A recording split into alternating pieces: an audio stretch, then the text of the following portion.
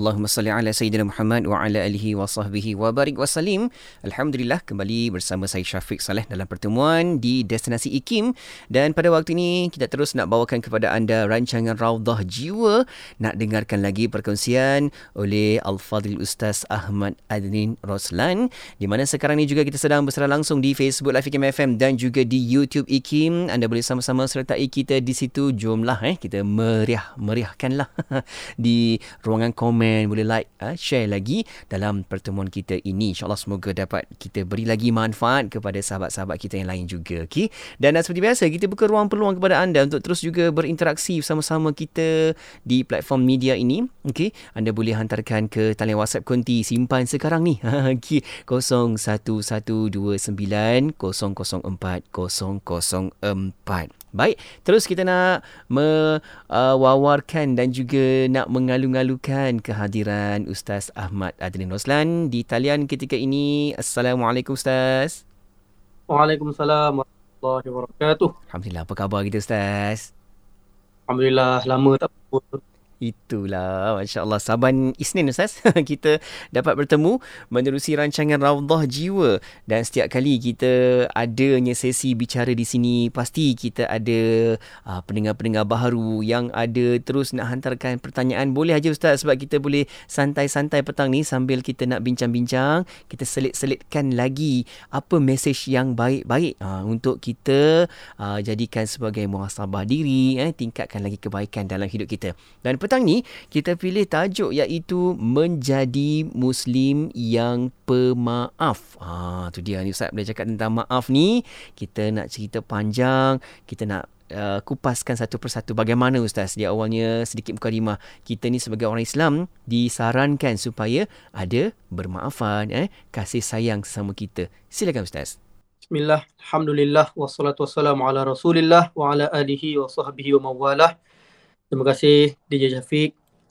Terima kasih kepada semua pendengar setia IKIM FM, terutama dalam rancangan Raudhah Jiwa. Semoga pertemuan kita pada petang ini Allah berkati, Allah redai, dan mudah-mudahan kita semua dapat masuk syurga tanpa hisap, insya-Allah. Amin, amin. Baik, tajuk pada petang ni sangat menarik untuk kita sama-sama bincangkan, iaitu tentang menjadi Muslim yang pemaaf.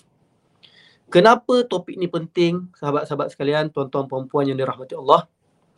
Kerana zaman sekarang ni ada pelbagai pergaduhan, perpecahan, berpuak-puak.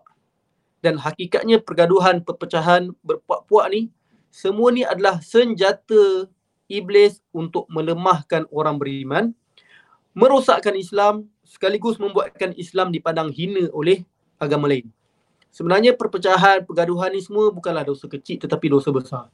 Kerana itulah kita nak counter perkara ini dengan kita menjadi seorang Muslim yang berjiwa besar, yang pemaaf. Kerana zaman sekarang ni kadang-kadang hanya kerana berbeza parti, ada yang bergaduh, maki hamun, kafir mengkafir, fitnah memfitnah, yang membuka aib. Hanya kadang-kadang isu-isu khilaf pun dah jadi satu pergaduhan yang besar. Kadang-kadang hanya kerana berbeza kelab kegemaran bola sepak kita, ada yang minat Manchester, ada yang minat Liverpool, bergaduh. Kadang-kadang menghina, bergaduh antara sesama negeri, penyokong-penyokong bola negeri bergaduh. Ada yang kerana taksub artis, bila ada orang tegur artis kesayangan kita, kita marah, kita bergaduh semata-mata nak pertahankan artis. Hanya kerana berbeza persatuan di universiti misalnya, bergaduh, tak nak cakap, dengki, saling buruk memburukkan. Dan kadang-kadang ada yang lagi kelakar, saya pernah jumpa kes, hanya kerana kawan kita berkawan baik dengan orang lain pun kadang-kadang kita terasa, lepas tu bergaduh dan sebagainya. Akhirnya siapakah yang untung? Yang untung iblis, yang rugi kita, diri kita sendiri dan umat Islam. Sebab itulah kita nak belajar, nak bincang topik pada petang ini, iaitu menjadi Muslim yang pemaaf. Mudah-mudahan kita menjadi Muslim yang lebih kuat InsyaAllah. Amin. InsyaAllah Ustaz. Semoga kekuatan itu adalah kekuatan ummah. Apabila kita dapat bersatu padu, maka lebih kuat, lebih erat kan antara kita. Dan bila cakap tentang maaf ni Ustaz, kenapa penting untuk kita belajar menjadi manusia yang maaf, yang ada sifat pemurah bagi maaf ni Ustaz? Sebab ada yang kata, susahlah Ustaz nak lupakan apa yang seseorang itu buat, seseorang ini buat, macam-macam lah Ustaz yang kita dapat. Jadi Ustaz, bagaimana Ustaz? Kenapa kita perlu jadi manusia yang sentiasa ada rasa maaf? Kalau tanya para asatizah kita, biasa dipesankan sebelum nak tidur kita maafkan orang lain. Kan kita belajar di situ. Kenapa Ustaz? Silakan. Okey, ada banyak sebab sahabat sekalian, tuan-tuan perempuan, kenapa kita perlu menjadi seorang Muslim yang pemaaf. Pertama sekali, pernah tak kita perasan kadang-kadang, kenapa doa aku tak makbul? Pernah tak? Doa, minta-minta tak dapat, minta-minta tak dapat. Makin banyak kita doa, makin sempit hidup kita. Kadang-kadang kita tertanya kenapa. Sebenarnya Nabi SAW ada bagi jawapan dia dalam satu hadis. Yang mana Nabi SAW bersabda, apabila umatku telah mengagungkan dunia, maka akan tercabut daripada mereka kehebatan Islam. Dan apabila mereka meninggalkan amar ma'ruf nahi munkar, meninggalkan dakwah, maka akan hilang daripada mereka keberkatan wahyu. Dan apabila umatku saling menghina, bergaduh, maka jatuhlah mereka dari pandangan Allah. Hadis riwayat Hakim dan Tirmizi. Bermakna orang yang bergaduh ni, berdendam, saling hina-menghina, Allah dah tak pandang mereka. Orang yang Allah dah tak pandang ni, macam mana Allah nak makbulkan doa? Kerana itulah sahabat sekalian, benda ni sangat besar. Isu pergaduhan, isu perdendaman, benda ni bukanlah benda yang kecil sebenarnya. Dalam hadis yang lain, Nabi SAW ada bersabda, tidak halal bagi seorang Muslim untuk tidak menegur siapa saudaranya melebihi 3 hari. Maknanya kalau bergaduh lebih 3 hari, benda tu adalah tidak halal. Benda tu berdosa. Hadis riwayat Muslim. Dalam satu hadis yang lain, Nabi SAW bersabda, barang siapa yang tidak bertegur siapa saudaranya, which is bergaduh dengan saudaranya, selama setahun, dosa dia sama seperti dia telah menumpahkan darahnya. Maknanya seolah-olah kita telah membunuh orang tersebut. Hadis riwayat Abu Daud. Sebab itulah sahabat sekalian, bila tanya bila DJ Syafiq tanya kenapa penting untuk kita menjadi seorang Muslim yang pemaaf, tak lain tak bukan sebab kita nak masuk syurga. Kita nak ikut Nabi SAW.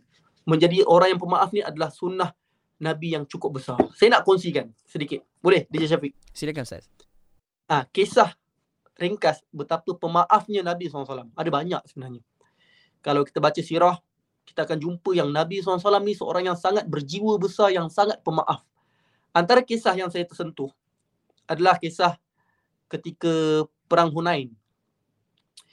Selepas Perang Hunain, ketika itu umat Islam menang, Rasulullah SAW, dia dapat ghanimah yang sangat banyak. Ghanimah ni harta rampasan perang yang sangat banyak. Dan bila Nabi SAW nak mengagihkan ghanimah tersebut, Nabi SAW beri lebih banyak kepada orang-orang Arab Badui yang baru masuk Islam. Sebab Nabi SAW nak tarik perhatian orang yang baru masuk Islam ni. So Nabi SAW bagi harta ghanimah tu lebih banyak kepada orang-orang Arab Badui yang baru masuk Islam. Dan disebabkan itu, ada beberapa sahabat-sahabat Nabi yang tak puas hati dengan pembahagian Nabi tu. Dan sahabat-sahabat tu kata, pembahagian ghanimah ni tak adil. Pembahagian ghanimah ni Nabi buat bukan ikhlas kerana Allah. Bayangkan seorang Nabi bila ada sahabat-sahabat dia sendiri yang cakap macam tu pada dia. Sahabat kata Nabi tak adil. Nabi bahagikan ghanimah ni tak ikhlas. Kita pun kalau bagi ceramah, tiba-tiba orang tuduh, ustaz ni tak ikhlas ni, pun kadang-kadang kita dah rasa sakit hati kan. Begitulah sahabat-sahabat ketika tu cakap yang Nabi ni tak adil, Nabi ni tak ikhlas dalam pembahagian harta. Apakah Nabi respon? Adakah Nabi marah balik? Adakah Nabi kata, aku ni Nabi kot? Tak. Apa Nabi buat? Nabi maafkan.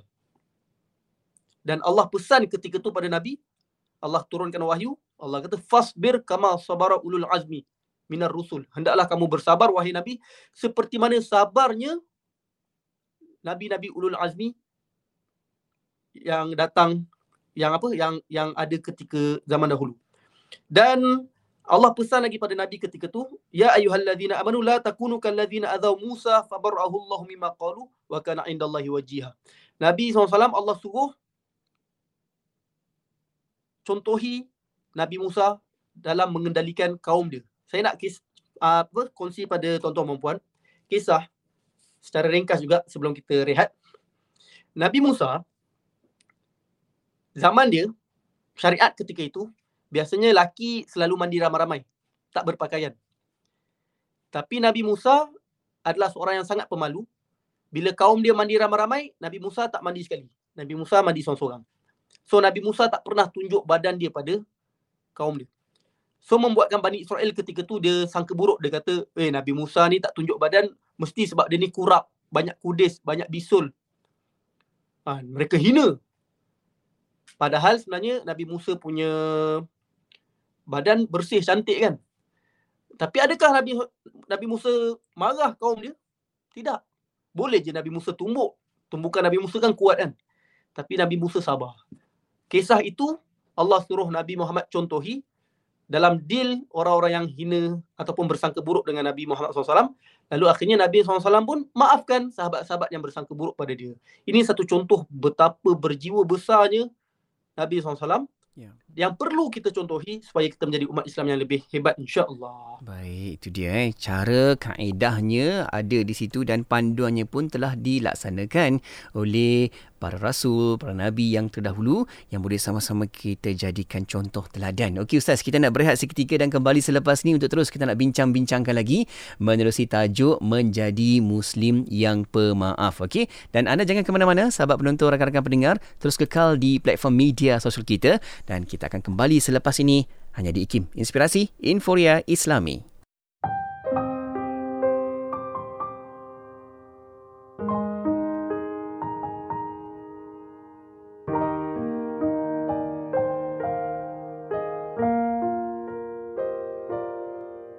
At-Tawwab. Apa makna At-Tawwab? At-Tawwab artinya yang maha menerima taubat. Kita ini pentaubat. Dia maha menerima. Orang yang senantiasa bersedia menerima tetamu tentu akan selalu mempelawa tetamunya datang. Hal yang sama lebih hebat pada Allah kerana dia sentiasa menanti saat kita memohon, ya Allah, aku bertaubat padamu. Ketika itulah dia berkata, akulah yang namanya At-Tawwab.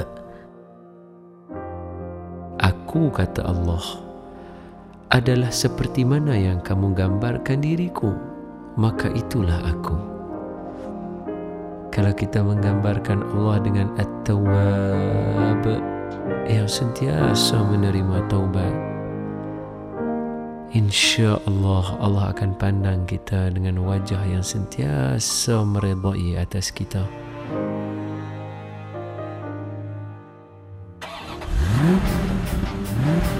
Peringatan kepada semua pemandu-pemandu, lorong-lorong yang disediakan di negara kita ni ada 2, 3, 4 lorong, ada yang 5 lorong pada satu hala.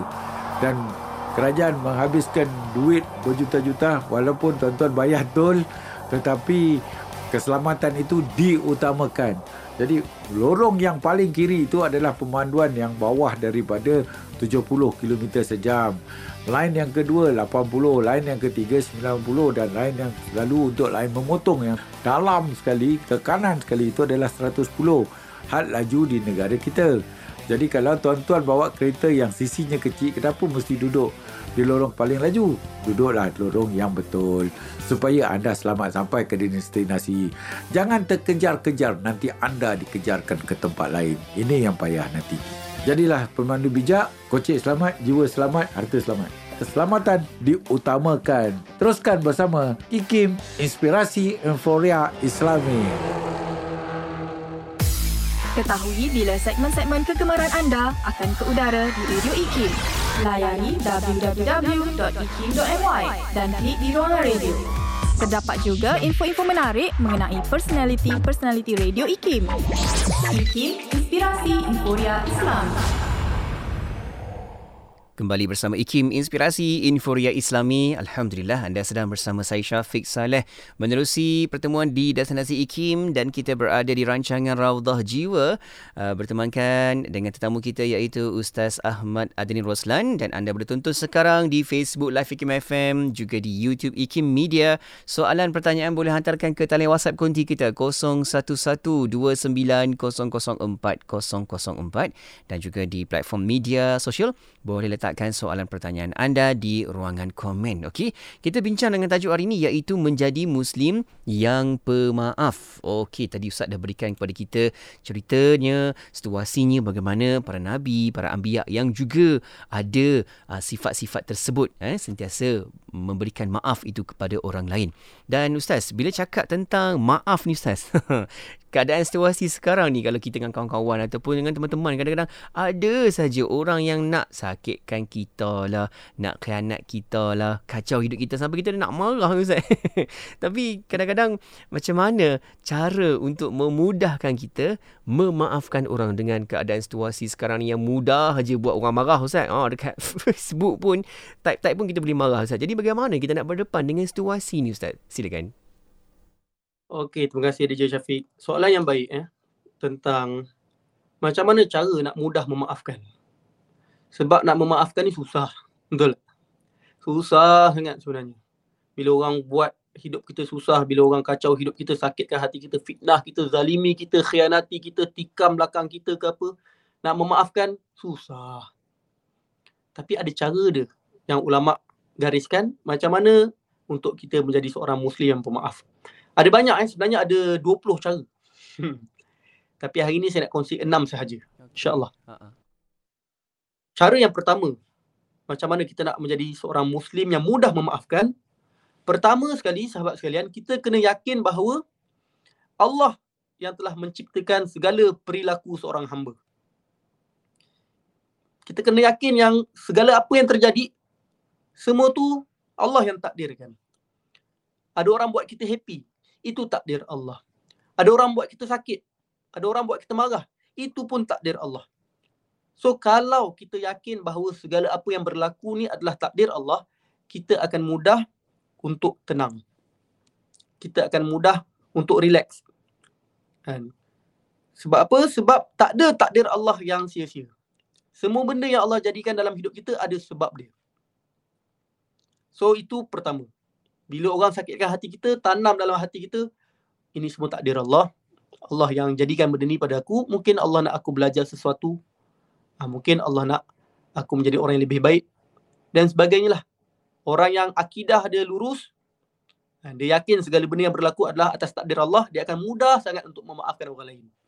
Itu yang pertama. Yang kedua, cara nak mudah memaafkan adalah kita kena yakin bahawa segala musibah yang menimpa kita adalah kerana dosa-dosa yang kita buat.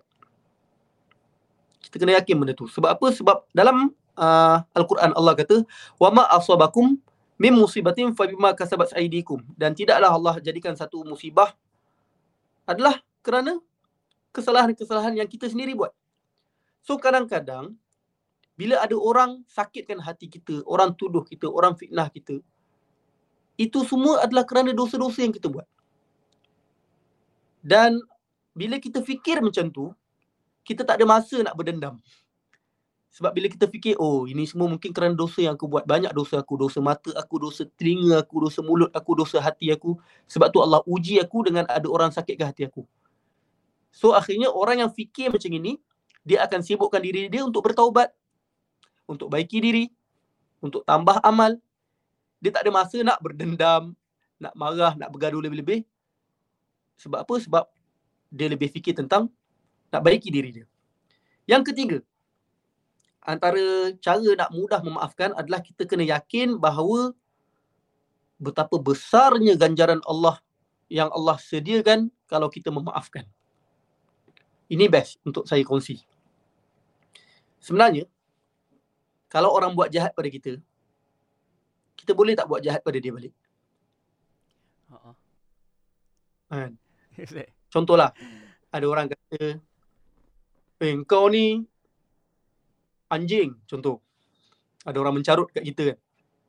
Boleh tak kita kata kat dia balik, kau lah anjing. Oh, kan. Boleh nak balas contoh kan. tu. Boleh nak balas tu. Boleh tak kita membalas kejahatan dengan kejahatan? Sebenarnya boleh. Inilah golongan pertama. Nama golongan pertama ni golongan muqtasid. Ataupun dia membalas kezaliman dengan kezaliman yang sama. Orang pukul kita pukul dia balik. Orang ejek kita ejek balik. Tapi kita membalas kezaliman tersebut dengan kezaliman yang sama. So kalau pilihan pertama ni kosong-kosong lah. Orang tu tak dapat dosa, kita pun tak dapat dosa. Sebab kita dah balas, dia pun dah balas, kosong-kosong.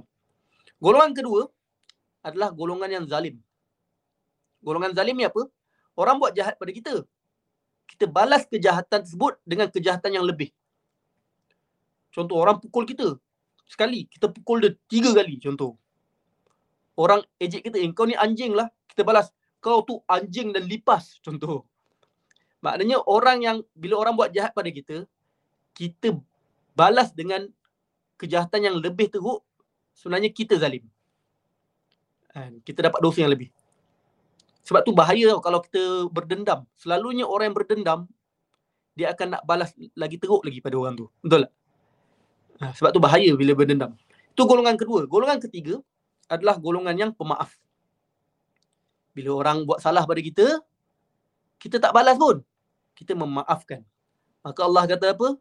Faman afa wa aslaha fa ajruhu 'ala Allah. Barang siapa yang memaafkan dan berlapang dada, maka pahalanya sangat besar di sisi Allah. Allah tak kata maafkan dan lupakan. Kan ada orang kata nak maafkan boleh, nak lupakan susah. So memang Allah tak suruh kita lupakan. Allah suruh kita maafkan je dan berlapang dada. Lupakan tu mustahil. Maknanya kalau kita memaafkan, itu pun Allah dah bagi pahala yang cukup besar walaupun kita tak lupakan. Dan apakah ganjaran dia? Allah berfirman, innama yuwaffas sabiruna ajrahum bighairi hisab. Ganjaran orang yang bersabar ni adalah infinity. Ini sangat hebat ganjaran untuk orang yang pemaaf. Dah keberapa dah? Ketiga Ya, Ustaz. Yang keempat, kita kena yakin bahawasanya kalau kita memaafkan, sifat memaafkan ni akan membersihkan hati kita daripada penyakit-penyakit hati. Sebab bila kita tak ada sifat pemaaf, sahabat-sahabat sekalian, kita akan jadi seorang yang pendendam. Betul tak? Kita akan mula dengki, kita akan mula bersangka buruk, kita akan mula membenci. Akhirnya, hati siapa yang sakit? Hati kita yang sakit. Saya nak tanyalah, antara kita memaafkan orang dan kita berdendam dengan orang yang buat salah pada kita, mana lagi bahagia? Mana lagi lena tidur? Maaf Kalau maafkan terus. kalau kita berdendam, tak lena tidur. Ya, Ustaz. Serabut fikir. Memikir Ustaz Betul. Aduh. Pening.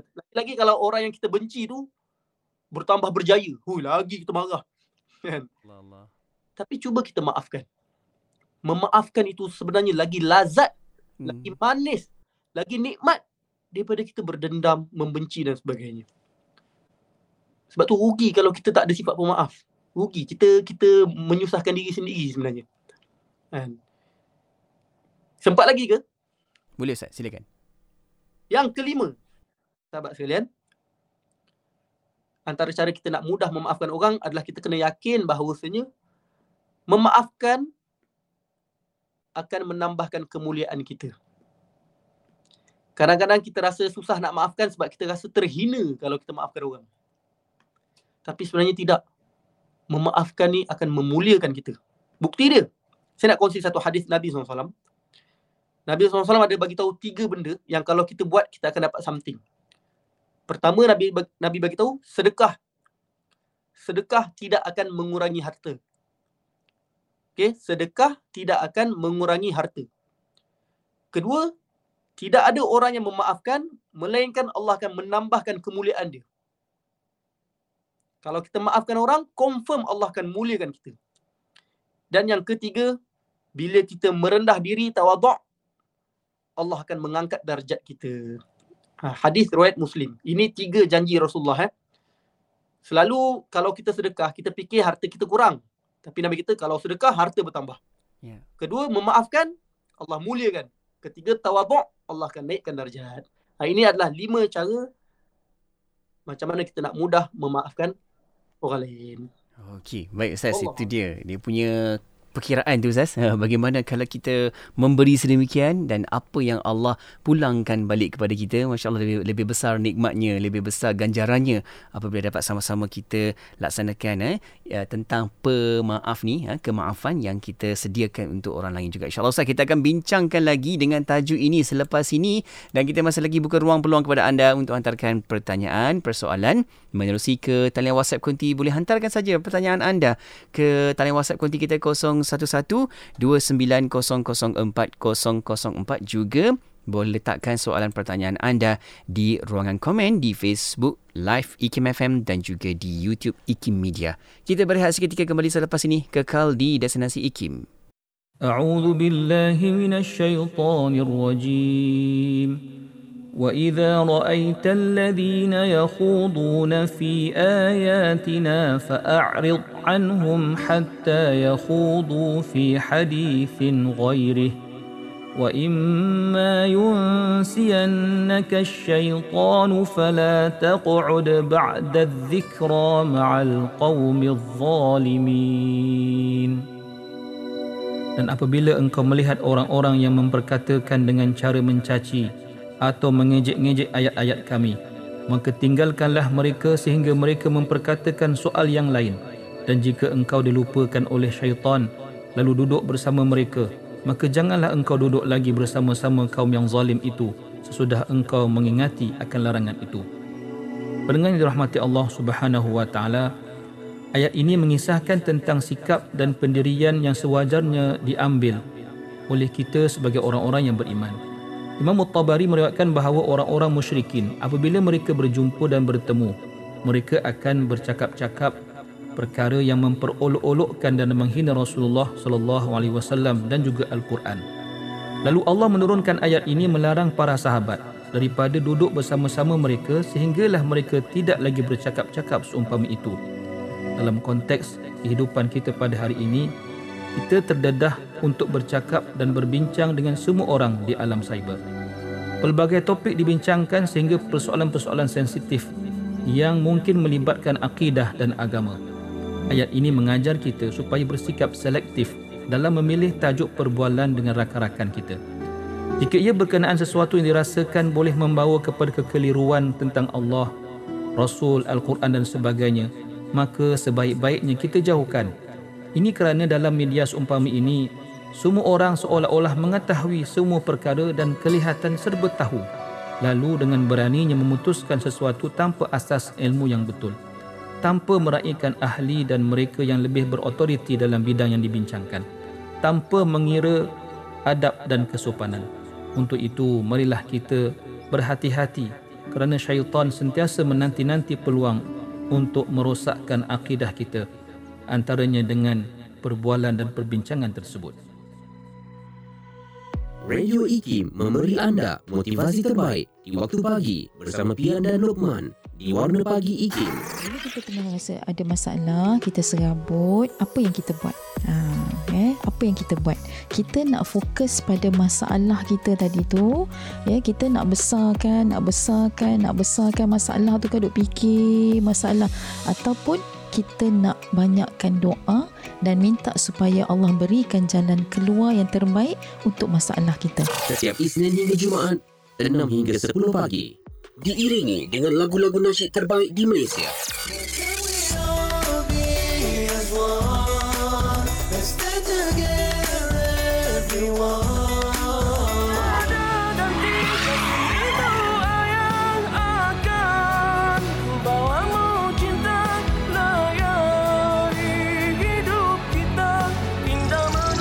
Setia bersama IKIM, inspirasi Inforia Islami.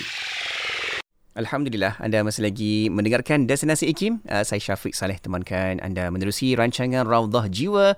Kita sedang bersara langsung di Facebook Live IKIM FM dan juga di YouTube IKIM Media untuk kita bawakan pertemuan ini dengan tetamu kita Al-Fadhil Ustaz Ahmad Adnin Roslan, dan anda boleh sama-sama hantarkan pertanyaan soalan anda menerusi ke talian WhatsApp Konti dan juga di YouTube IKIM dan di Facebook IKIM. Okey. Dan terus kita nak bawakan perbincangan kita berkaitan dengan tajuk menjadi Muslim yang pemaaf. Dan Ustaz, sebenarnya kita dah pun dapat soalan-soalan menerusi di Facebook. Boleh terus Ustaz kita dapatkan soalan di sini Ustaz untuk kita jawab. Okey. Dan ada sahabat kita nama di sini Fitra Darina bertanya Ustaz. Okey. Ustaz, wajarkah kita sentiasa maafkan sesuatu penzaliman yang tak pernah berhenti? Adakah dizalimi adalah kerana dosa kita semata-mata yang lalu Ustaz? Bagaimana? Okey, pertama sekali sebagai seorang mukmin, sebagai seorang beriman, setiap apa yang berlaku, first kali kita akan muhasabah diri kita dulu. Itu first.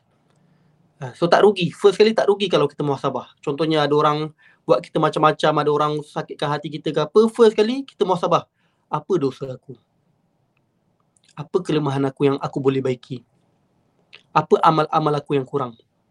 Kemudian kita baiki diri kita, kita minta ampun pada Allah, kita jadi orang yang lebih baik. Siapa untung? Kita untung. Adapun orang yang menzalimi kita tu, kita ada beberapa pilihan. Sekiranya mereka menzalimi kita dalam keadaan benda tu hanya pada diri kita sahaja, maka sebaiknya maafkan. Tapi sekiranya dia dah melibatkan agama ataupun ia telah melibatkan banyak pihak, dia menzalimi ramai pihak, maka salah satu bentuk sabar bukanlah hanya semata-mata dengan mengalah. Kadang-kadang memperjuangkan diri, mempertahankan hak kita, itu pun salah satu bukti kesabaran dan itu pun jihad juga. Contoh, ada orang curi duit kita, rompak rumah kita. Takkan kita nak biarkan je, tak apalah, ambil lah, saya maafkan. Tak, sebenarnya mempertahankan harta kita, mempertahankan nyawa kita adalah bukti kita sabar juga sebenarnya.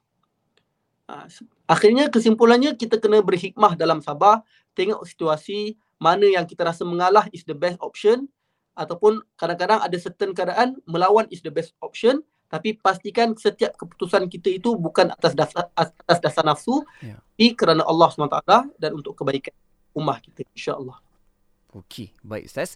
Berikutnya soalan yang masih lagi kita dapat di Facebook IKIM FM. Ada yang bertanya Ustaz, namanya Muhammad Fatah, Muhammad Razi, itu nama Facebooknya. Okey, Ustaz, kadang-kadang kita selalu maaf dan halalkan kesalahan orang lain, tapi pada masa yang sama risau pula kalau orang lain tak maafkan kita dan kita terpaksa menanggung dosa atau terpaksa memberi pahala kita pada hari kiamat nanti. Bagaimana Ustaz? Nak jadi pemaaf atau pendendam pula Ustaz? Bagaimana? Pertama sekali, janji Allah kalau kita memaafkan orang adalah Allah berfirman, wal ya'fu wal yasfahu ala tuhibbuna ay yaghfirallahu lakum. Dan hendaklah kamu memaafkan dan hendaklah kamu berlapang dada. Kamu tak nak ke Allah ampunkan semua dosa-dosa kamu? Ini janji Allah. Kalau kita maafkan orang, Allah akan maafkan kita. Allah akan ampunkan semua dosa-dosa kita. So kita tak nak kena pilih untuk menjadi orang yang pemaaf. Kalau kita nak Allah ampunkan dosa-dosa kita di akhirat nanti. Kedua, kalau kita ada buat salah pada orang, kita kena minta maaf juga. Jangan kita menjadi pemaaf tapi kita tak meminta maaf pula. Kalau kita buat salah pada orang, kena minta maaf. Adapun kalau kita dah minta maaf, dah usaha tapi mereka tak nak maafkan, Allah pandang usaha kita. Allah pandang usaha kita. Ada dalam satu hadis sangat menarik tentang ada seorang lelaki ni, dia tuntut pahala dia dekat akhirat. Ya Allah, dekat dunia tu ada orang dia buat aku macam ni. Ya Allah, ada orang tu dia sakitkan hati aku. Ya Allah, ya Allah. Dia tuntut semua pahala orang yang buat jahat pada dia. Sampai satu tahap, Allah offer dia satu perkara. Allah suruh dia pandang satu tempat dan orang tersebut nampak satu mahligai yang cukup indah. Dan orang tu bertanya pada Allah, ya Allah, mahligai ni untuk siapa? Allah kata, untuk engkau. Tapi ya Allah, Dosa aku masih banyak lagi. Allah kata, mahligai syurga ni untuk kau kalau kau maafkan orang-orang yang buat salah pada kau. Dan akhirnya orang tu memaafkan semua kesalahan orang lain pada dia. Dan akhirnya dia masuk syurga, orang-orang yang buat salah pada dia pun masuk syurga juga. Subhanallah. So, kita usahalah untuk meminta maaf pada orang. Kalau dia tak nak maafkan, kita doa supaya di akhirat nanti, orang tu akan memaafkan kita dan kita dapat masuk syurga sama-sama dengan dia. InsyaAllah. Allah pandang usaha kita, sahabat sekalian.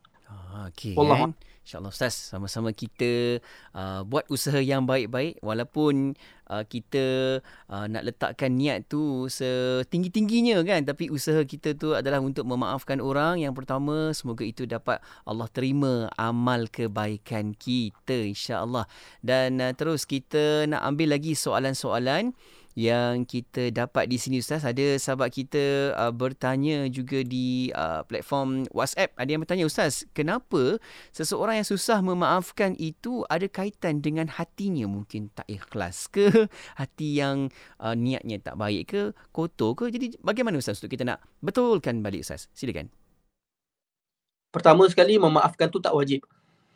Macam saya kongsi tadi, memaafkan ni pilihan. Kita boleh pilih sama ada nak balas kejahatan dengan kejahatan. Itu tak dapat pahala, kosong-kosong. Kedua, kita boleh pilih untuk menjadi orang yang zalim. Kita balas kejahatan dengan kejahatan yang lebih. Maka kita dapat dosa.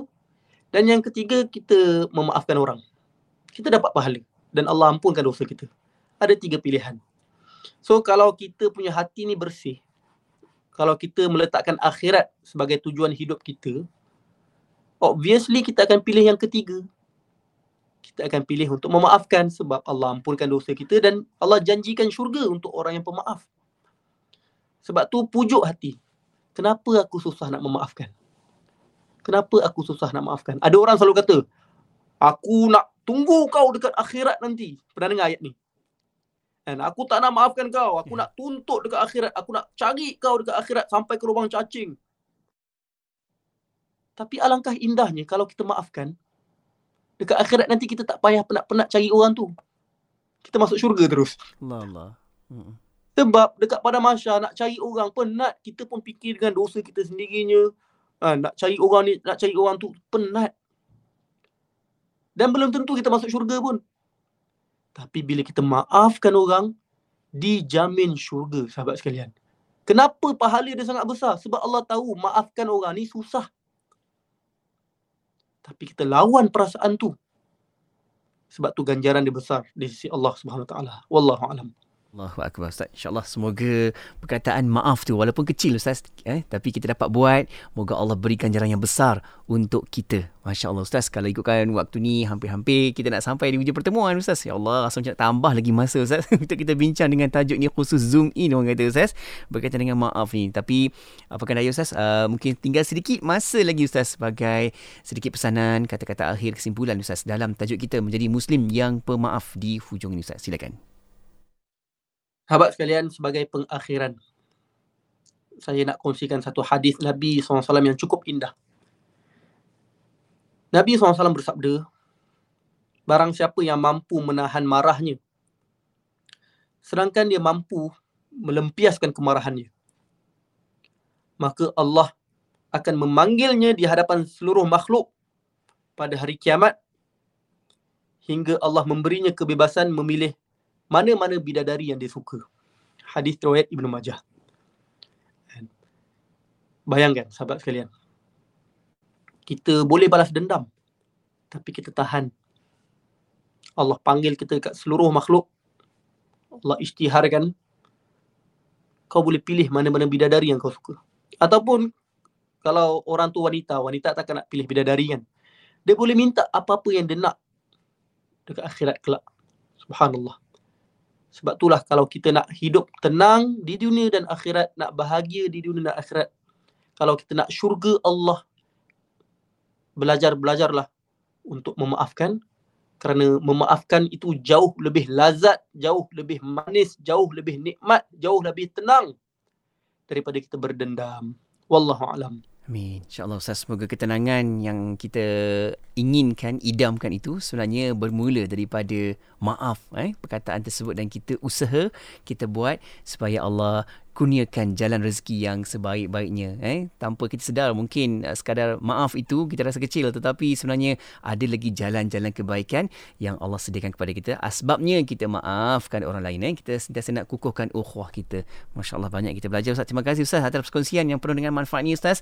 InsyaAllah ada rezeki, ada masa, kita akan jumpa lagi untuk pertemuan di hari dan juga waktu yang sama menerusi rancangan Raudhah Jiwa. Jaga diri baik-baik di sana Ustaz. Okey.